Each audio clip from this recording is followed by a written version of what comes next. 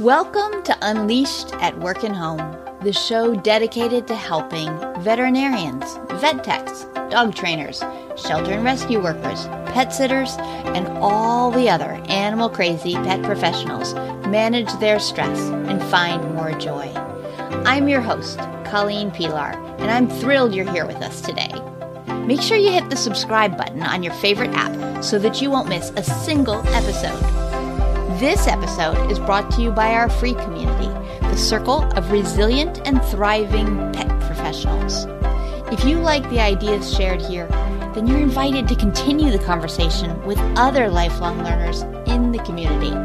You can find out more at colleenpilar.com. It's the perfect place for you to learn cool stuff, feel good, and take action to create the life you love. Come join us. Two people I dearly love have been diagnosed with COVID in the past 24 hours, and both of them have underlying medical conditions. I'm tempted to freak out, but that won't help. So instead, I thought I would do a podcast episode about dealing with worry in the hopes that it can help you and that it can also help me. So worry is an emotion that we've evolved to feel in the face of threat or danger. It's a chain of negative thoughts that kind of grab you and take hold of your mind. They can be very disturbing or intense.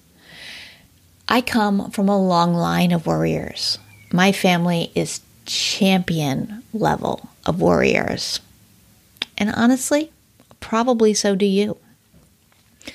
The human brain is designed to solve problems related to survival in an outdoor environment in nearly constant motion. We've talked about that on the podcast before. I wanted to say it again. The human brain is designed to solve problems related to survival in an outdoor environment in nearly constant motion. So our ancestors were always scanning, going, everything okay? Is everything okay? Is everything okay? And the ones who survived were the ones who took quick action in the face of danger. So they were worriers. This is a super helpful trait. Your brain is trying to protect you when it is filling your head with worries. The problem comes in that it's not really helpful for modern life. There's nothing that worrying about COVID can do for me. It's not going to help me help my family members.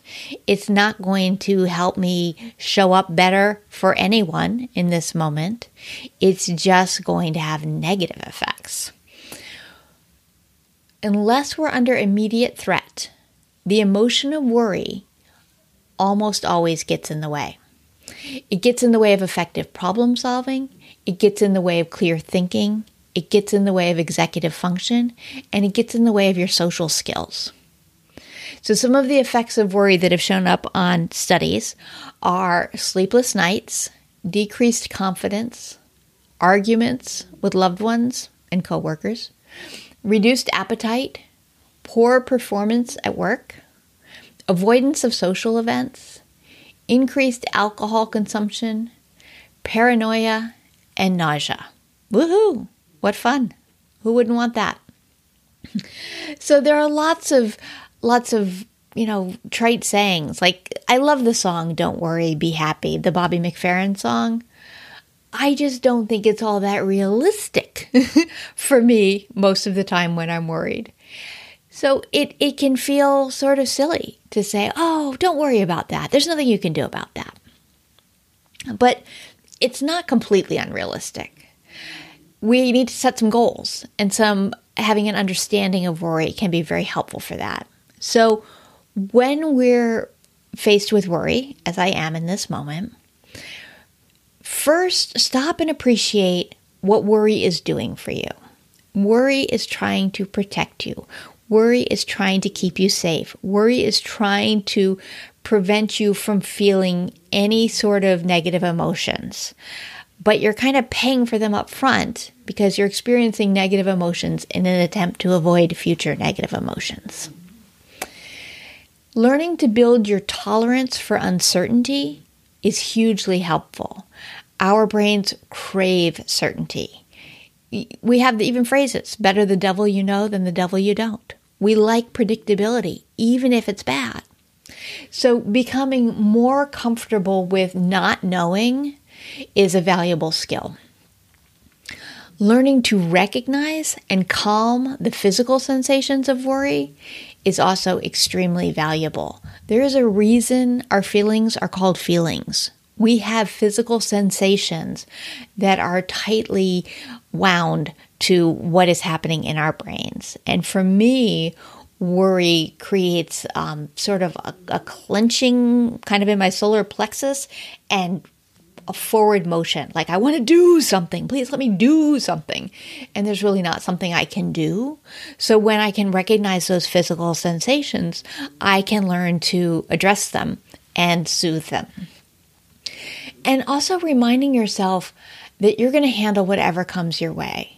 So far, you have a track record of 100% of showing up for your days and dealing with what was there. And some of them may not have gone the way you hoped, but you're still here and you're still trying. So you will handle what comes your way.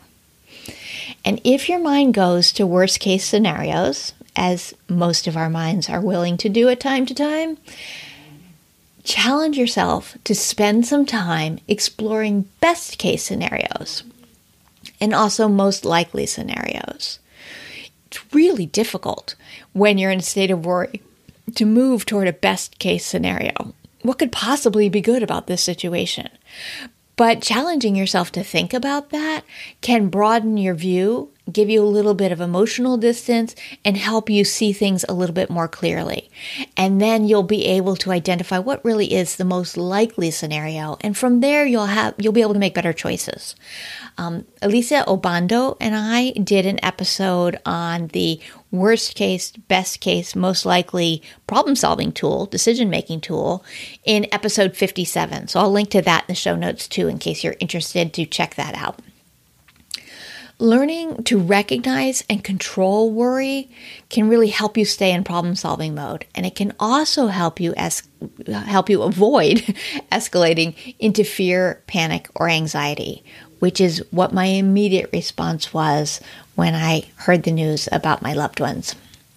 So being very conscious about what is happening for you and what will be helpful to you is an important tool when you're dealing with stressful situations.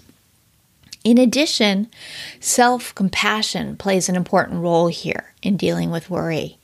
Becoming self-critical or frustrated at your brain's attempts to keep you safe isn't going to help you.